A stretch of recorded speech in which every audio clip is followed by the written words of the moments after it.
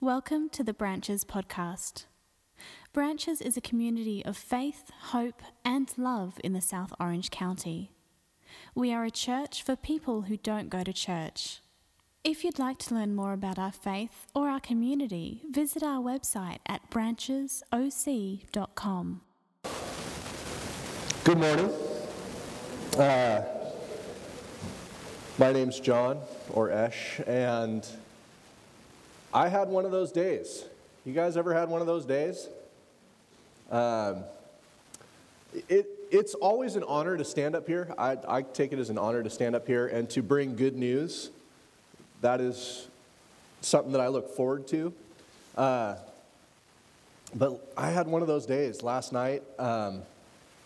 My daughter, who just had her tonsils out about a week ago, ate some crunchy tortilla chips, which was...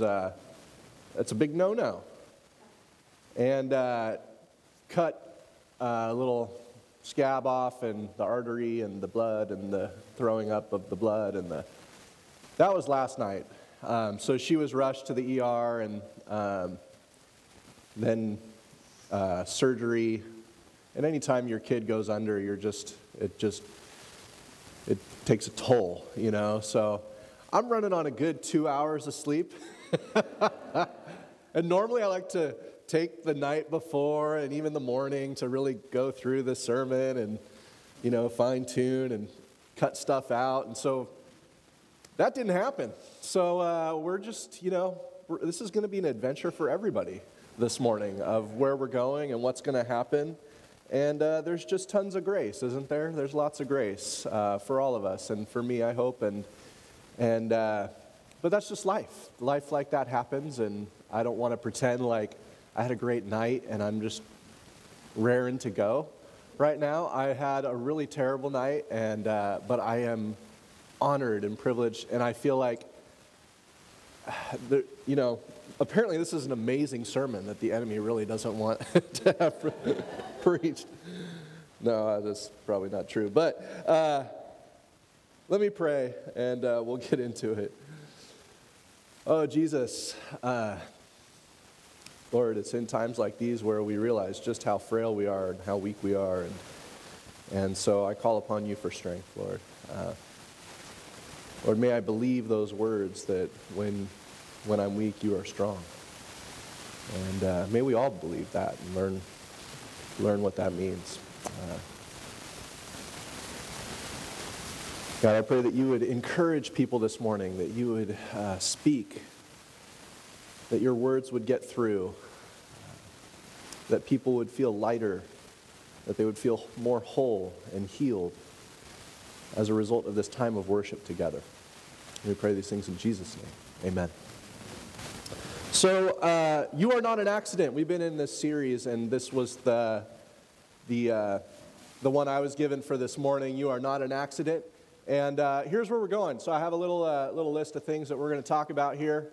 We're going to do a little review, knocked up, the Joint Chiefs of Staff of the Armed Forces, what science is teaching us, shop till you drop, chemical warfare, out of order, Enuma Elish, that might be new for some of you, ordered, Beyonce, of course, and Psalm 139, both and something Viktor Frankl said, and Philip and Nathaniel. So we got a full docket this morning. I have no idea what those mean.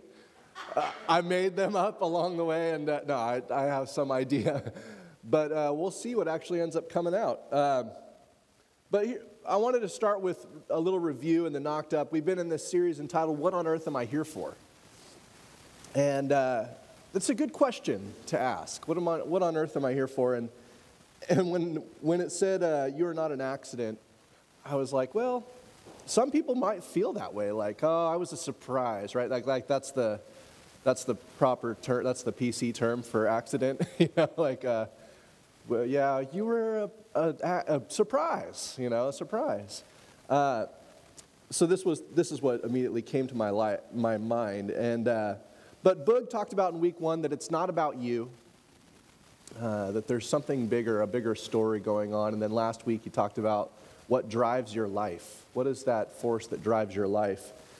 And I was supposed to talk on that one, but Boog stole it from me, and he gave me "You're Not an Accident." So if you're not an accident, then I would say that most likely you're on purpose, right? You're on purpose. And so before I get into the scripture, and we're going to be in Psalm 139, by the way, just so you know, that was up there on there somewhere. But before I get into that and the theology, I want to get into this idea that you're not an accident. I want to talk about this idea of purpose. On purpose. Purpose is a big deal. A friend of mine who recently passed away had the privilege of meeting with lots of high-level officials, and he was in a meeting with the Joint Chiefs of Staff of the Armed Forces, okay, like a prayer meeting with these guys. And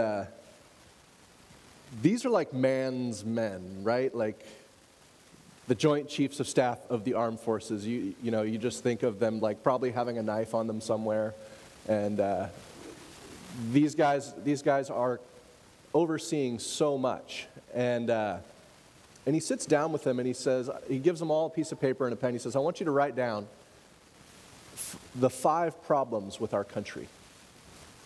The top 5 things that you think are wrong with our country. And so they take a few minutes and they write down the top 5 things that they think are wrong with our country. And afterwards, he collected them all and he went through them all and he found one that was in everyone's top 3. Of all the Joint Chiefs of Staff of the Armed Forces. And in the top 3 was, there's no national purpose. There's no national purpose.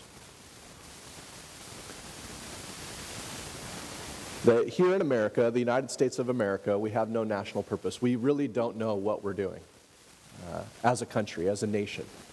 We have some ideas and we conflict about those things, right? We're here to be the moral watchdog for planet Earth. We're here to stop other people from destroying each other. We're here to build the biggest arsenal of weapons. There's a whole bunch of different purposes that people have in their mind when they think of, we're here to promote freedom and to bring freedom to the rest of the world, or democracy. No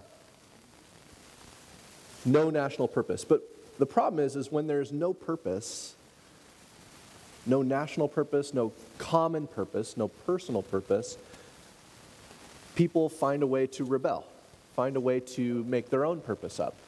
And usually that purpose is in conflict with someone else's. And I just wanted to talk about what science is teaching us. There was a journal article, and I'm going to do a little quoting here, so if I look down from you, it's because I'm reading actual facts and statistics. There's a journal article in the International Society of Behavioral Medicine. This is what science is teaching us. Quote, the findings from the present study draw attention to meaning in life as a protective resilience factor for adolescent psychological health and health-related behavior. So if you didn't catch that jargon, because journal articles are tough, there's a direct correlation between having meaning in your life, purpose. It becomes like a shield, a protective resilience factor for adolescent psychological health and health-related behavior. This comes to my mind because there's a huge show right now that's going on Netflix called 13 Reasons Why. And this is really big in high school right now, and college, I would argue, and millennials as well, this show about suicide. And then I got another thing on my phone from a CNN article that says this: the percentage of younger children and teens hospitalized for suicidal thoughts or actions in the U.S. doubled over nearly a decade, according to new research. I was reading this whole story, and the numbers are actually super discouraging about how much suicide has gone up and the thoughts of it and why people... It was something like over an 8-year study, 117,000 people were hospitalized for suicidal thoughts or actions. That's too many. The Journal of Behavioral Medicine wrote this: greater purpose in life These are scientific journals. Okay, they've done research, they've tested it, they came up with a hypothesis, they tested it, they did the research, they came to these conclusions. Greater purpose in life is associated with reduced risk of all-cause mortality. And then I think I have a quote for this last one, I'm not sure. But I read this on richarddawkins.net. And if you don't know who Richard Dawkins is, he's a fairly famous atheist. And I'll read it with you. An increased sense of life meaning and purpose correlates with reduced risk of heart attack, the leading cause of death in the United States, and stroke, another of the top 5 leading causes of death. With such benefits for mental and physical well-being, it's no wonder that a strong sense of life meaning and purpose predicts longevity. Isn't that nuts? So for so long, and this article is classic, it goes on to talk about how religion always has had the corner on the purpose market, religion has always put itself out there as your life has meaning, you have purpose in life, and now science is proving this because you're designed this way. So science is now proving this, and they're like, uh-oh, turns out they're right. Well, we got to figure out what purpose you have. And so they go on in the article with all these sort of, hey, as long as you have some kind of purpose, it's good. Just anything. Just find some kind of purpose and make that your purpose and you'll be healthier. But there's no real meaning behind it. It's just kind of, my purpose is to, I don't know. I don't know what my purpose is. And that question, I would argue, plagues us, right? I mean, if whatever job you're in now, at some point you sat there and wondered, is this it? Is this what I'm supposed to be doing? Am I doing what I'm supposed to be doing? Is this the thing? I went to this many years of school and trained and did all these things, and I'm supposed to do this, right? And there's this uncertainty because we wrap up our purpose in that thing that we might do for work, whatever earns us money. And there's this uncertainty wrapped up in it, right? I don't know. I can't imagine doing anything else now. I'm not trained for anything else. So then you're kind of stuck. It's hard, right? These are real, for me at least, these are real struggles. I just turned 40 this year, by the way. And it was just this moment of am I doing what I'm supposed to be doing? I'm 40, I better have this figured out. I got 3 kids, I got a wife. Is this it? And you're kind of waiting for someone to come in and tell you, yeah, you're doing it, man. That's exactly what you're supposed to be doing. Yeah, you're right there, and you're in the midst of your purpose and the thing that you're supposed to be doing. But here's the thing, you have purpose, you have meaning, you are on purpose. You are here created on purpose, and you are designed to seek purpose, to have purpose in your life. You were made this way. Science is proving it for you. Even if you don't believe what religion is telling you or what the scriptures might tell you, believe that the world is just made this way. This is how you are. You have purpose in your life. Now, the shop till you drop thing, I didn't do a slide for this. There's just too many. I was going to put up an outlet mall or something like that, but you can all imagine shopping. Because I would argue, without knowing our purpose, we're left to our own devices, and we do what culture tells us to do, which culture pretty much here in the U.S., and certainly in Orange County, tells us to consume. Just consume stuff, get more things, look a certain way. So it's not all that it tells you to do is consume, but I would argue it does tell us you need to look a certain way, you need to spend your time a certain way, you need to say certain things, wear certain things, listen to a certain kind of music. There's all sorts of things that culture is telling you to do, right? One of my friends, and I would just say, all of it eventually ends up coming short of what you want it to do, right? You've all heard of new bike syndrome. You got that new iPhone, you have the iPhone 5, and it was everything that you could ever ask or imagine. But now the iPhone 7's out, and your iPhone 5 just makes you angry. You're just like, Stupid iPhone 5. This thing's ancient, you know. Yeah, you can call people across the world and look at them on FaceTime, and it's ancient, it's terrible. It takes 3 seconds longer than the iPhone 7. But we're made this way. Things become obsolete. You get angry about that there's not enough options, or, you know. But he says, my friend says this, he says, how many nice bottles of wine do you have to consume on the back of your yacht till you hear the existential thud of the American dream hitting the floor? How many nice bottles of wine do you have to consume on the back of your yacht until you hear the existential thud of the American dream hitting the floor? It doesn't do what you want it to do.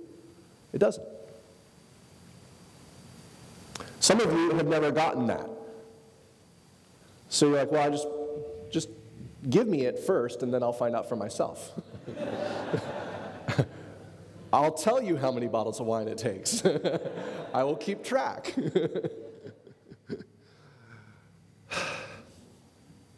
Isn't that just how we think? It is. It's how I think.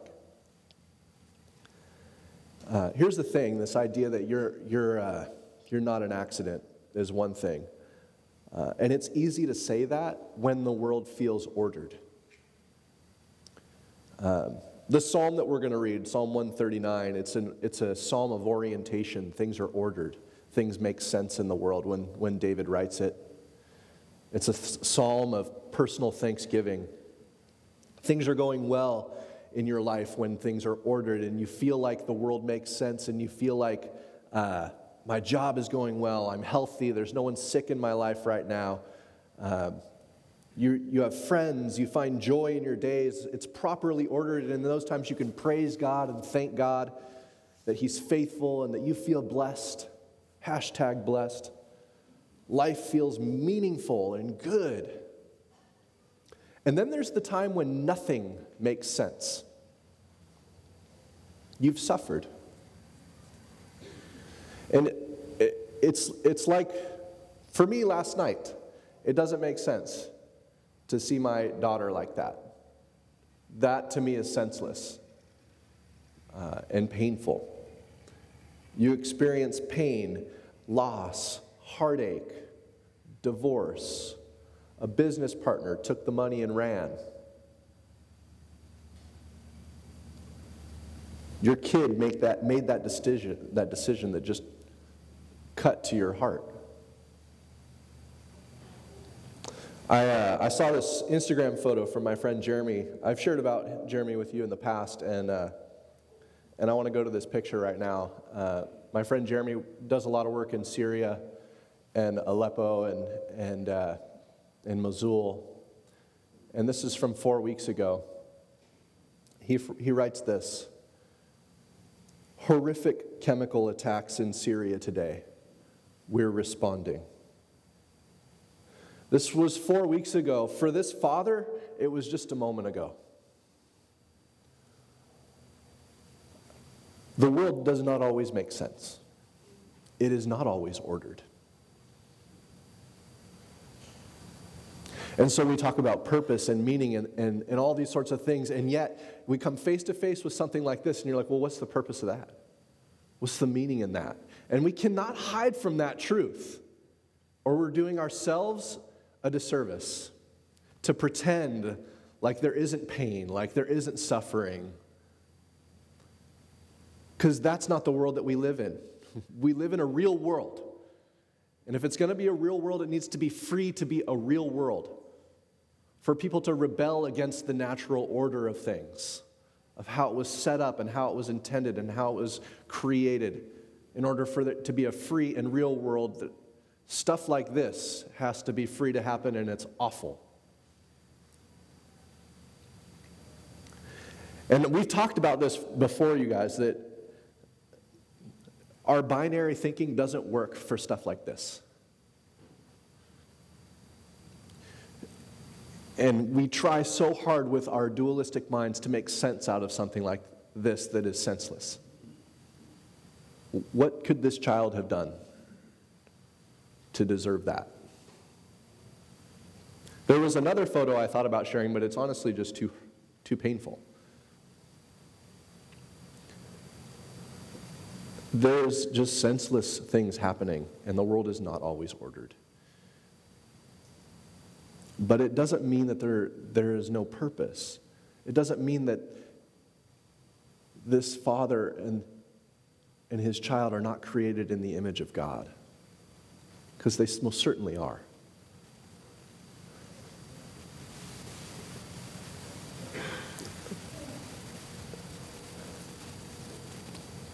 The point is, the world is out of order, but it was created for order. I want to talk about the creation story. There's some creation stories that predate Genesis. This is that weird word I wanted to share with you guys, Enuma Elish. The Enuma Elish is an old text. It was found not that long ago, actually, but it predates the Genesis story. It's an ancient Babylonian text. And in this creation story, let me just tell you how, you guys may have read the Genesis story, in the beginning God created the heavens and the earth, and it was good, and he just was having fun, and let's make some light, and let's make some planets, and let's, like all these things, having a good time. In this story, there's already a bunch of gods. And the creation story, the god Marduk, pretty cool name, takes on the god Tiamat. They battle for who has the final word. And Marduk defeats Tiamat in this epic battle. He then rips her carcass in two and places half of the carcass up as the sky. Welcome to the carcass of Tiamat is our sky. Takes the other half of her carcass and molds it into the earth. The blood of another defeated god, Kingu, is what was used to create human beings. And the point of those human beings is to serve the gods. These violent, beautiful gods. This story, this is a story that was widely distributed in the ancient Near East. This story is born out of violence and death. And some of us live in a story like that, born out of violence and death. Now, I want to read to you the creation story. It's Genesis 1. I'm just going to read a little bit. Then God said, "Let us make humankind in our image according to our likeness. And let them have dominion over the fish of the sea and over the birds of the air and over the cattle and over all the wild animals of the earth and over every creeping thing that creeps upon the earth." So God created humankind in his image. In the image of God, he created them. Male and female, he created them. It's interesting that gender emerges simultaneously, just so you know. God blessed them, and God said to them, "Be fruitful and multiply and fill the earth and subdue it and have dominion," that word radah, to rule over it in Hebrew, "over the fish of the sea and over the birds of the air and over every living thing that moves upon the earth." God said, "See, I have given you every plant yielding seed that is upon the face of all the earth, and every tree with seed in its fruit. You shall have them for food. And to every beast of the earth, and to every bird of the air, and to everything that creeps on the earth, everything that has the breath of life, I have given every green plant for food." And it was so. God saw everything he had made, and indeed it was very good. Very good. God didn't just create trees, he created trees that could make more trees. He didn't just create a plant, but he created a plant that would then make more plants. And he created humans that he didn't just create all the humans at once, he created humans that would make more humans. And sometimes I think we get this idea that, well, it's just a machine that God set in process and then said, "I'm out." And we feel very distant from God. Would you agree? Yeah, I'm born like everybody else, and I'm going to die like everybody else. And you feel very distant. You feel like, oh, this is just a moving cycle thing. But I would argue that that's not the case. Remember, you are designed with purpose in mind, and that when God places his image on things, I would argue that he's intimately involved in that every time. And that's what we find in the writers of the scriptures. That God did not just set something in motion, though he did make it so that you could rule and have dominion and create and co-create with God. Now, just so I want to just do a little fun little thing here. I got some slides of some quotes that I found in popular music, just to say that this is written on our souls as human beings. So, Boog, if you can go to this first slide. Oh, it all came out at once, huh? All right. I thought I did this cool thing where you could do they come out one at a time, but I didn't. Awake, my soul, for you were made to meet your maker. Mumford & Sons. Anybody heard of them? What about this next one? Put to rest what you thought of me while I clean the slate with the hands of uncertainty. So let mercy come and wash away what I've done. Linkin Park. It's just not where you expect to find these things, that there's something more going on in life. I see these things like someone in anguish and someone in pain and crying out like this. That's a true and real experience. And I'm moved by it. I'm moved by it. Now, we have to, generally when a pastor gives some random quote, well, as far as I know, these that are not born-again believers, but, they got it right for 5 minutes right here. No. Are they made in the image of God? Yes. Is it written on their hearts? Yes. Is it in their souls deep down? Yes.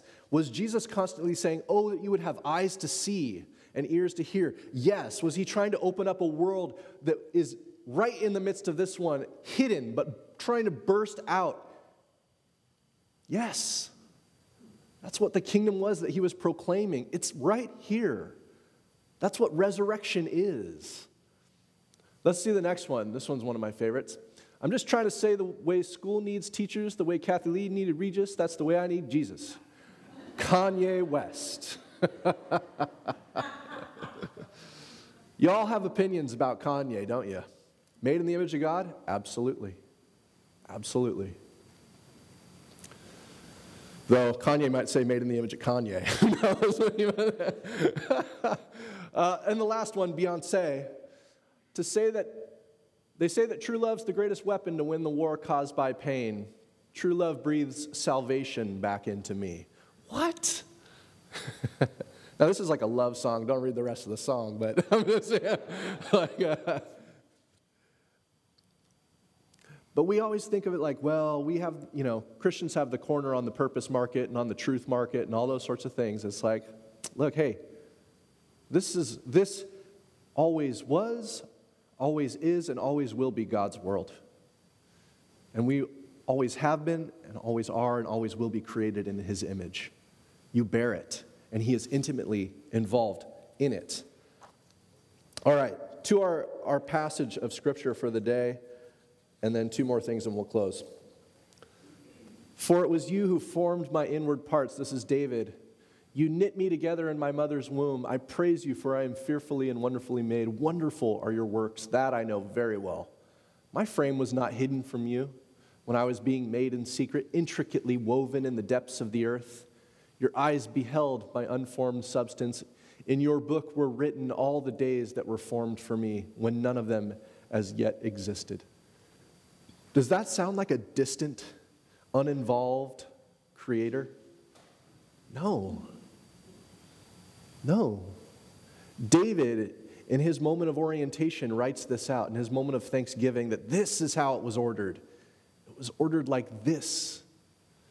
And you knew it all from the beginning and even from before the beginning.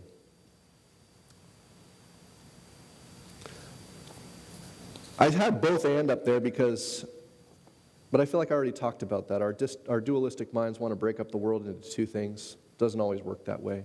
Sometimes suffering is a part of the deal and God is still good. I want to talk about something Viktor Frankl said. A man named Viktor Frankl is a Viennese psychiatrist, survived. He's a Holocaust survivor. Did a lot of study on what happened in the concentration camps. He has a book called Man's Search for Meaning. I highly recommend it. In this book, he talked about what happened to people in the camps. And he said sometimes people would lose all hope. And it would happen quite suddenly. And he writes, quote, "The symptoms of this were very familiar to us experienced camp inmates. We all feared for this moment in our friends. Usually it began one morning when the prisoner simply refused to get dressed or wash or go out to parade the grounds for inspection. No entreaties, no blows, no threats had any effect. They just laid there. They had given up. Nothing bothered them anymore because they had no hope."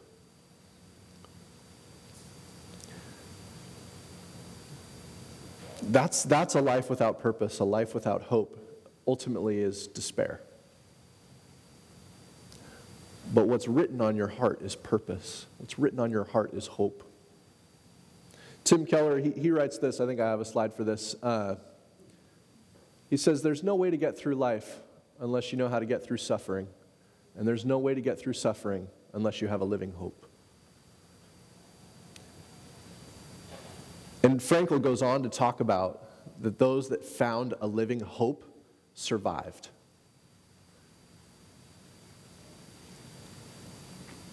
This was, again, just the science of it. You were designed with purpose in mind, to co-create, to order, to name, to subdue, to fill, to multiply, to do all these things. You were designed that way. To love and to be loved.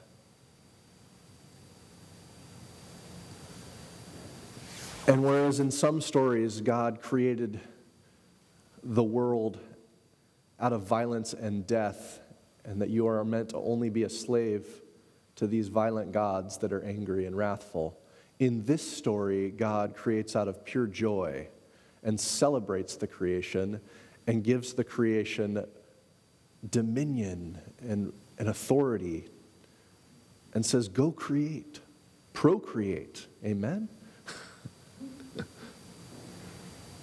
He's intimately involved in your life. This last story, this is Nathaniel and Philip. I like to think of Jesus as what God has to say to humanity. And there's this little story in the New Testament I want to close with. It comes from John. I don't know if I put a slide up there, so I'm just going to read it for you. This is John chapter 1, verse 45 through 49. Philip found Nathanael and told him, "We've found the one Moses wrote about in the law, and the prophets also wrote about, Jesus of Nazareth, the son of Joseph." Nathanael replied, "Can anything good come out of Nazareth?" And Philip replied, "Come and see." Jesus saw Nathanael coming toward him, and he exclaimed, "Look, a true Israelite in whom there is no deceit." And Nathanael asked him, "How do you know me?" And Jesus replied, "Before Philip called you, I saw you under the fig tree. I saw you when you were under the fig tree." And Nathanael answered him, "Rabbi, you are the Son of God. You are the King of Israel." It's just a subtle little thing. Jesus saw Nathanael.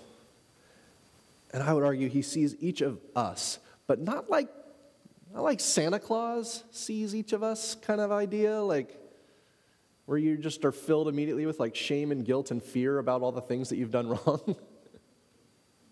That's not how he sees us. He knows your name, he knows your true name, and he knows your true nature. Not the nature that you feel shame about, not the nature that you feel guilt about, or pain, or sorrow,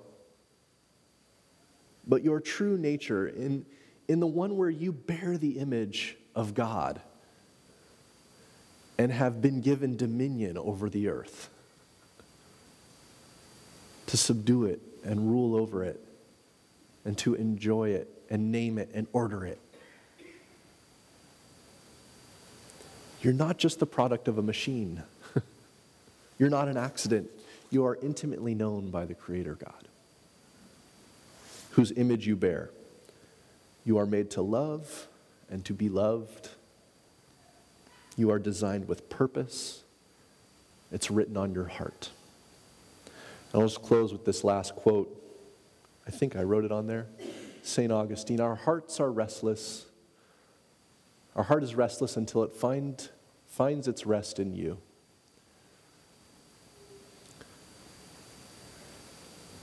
You were designed for a purpose. You are not on accident. You bear the image of the Creator God. There's no doubt. And if you don't believe the Scripture, you don't believe the saints, you don't believe the pastor, believe what science tells us. It's how you were made. Amen? Let's pray. Jesus, we thank you that just as you saw Philip, or just as you saw Nathanael, Lord, that you see each one of us. And Lord, and not in the way that sparks fear in our hearts, but in a way that calls something true out of us. Just like you saw a true Israelite in Nathanael in whom there was no deceit. You see something beautiful in each of us. Jesus, I pray that we would have eyes to see that same thing. But all the ways in which the world tells us that we're not enough. Lord, may your voice ring louder than ever, that we bear your image and that we're made for purpose. And there's no accident to our existence here. We pray these things in Jesus' name. Amen. I'm going to close us in prayer.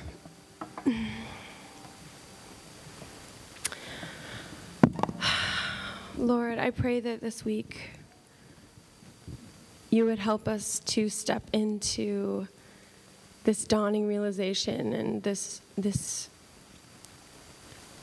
that we would start to claim and own finally the meaning and the purpose that you have written on our hearts, that we are bearers of your image, made to create and name and have dominion over and order and to love and be loved. We love you so much, Lord. In your name we pray. Amen.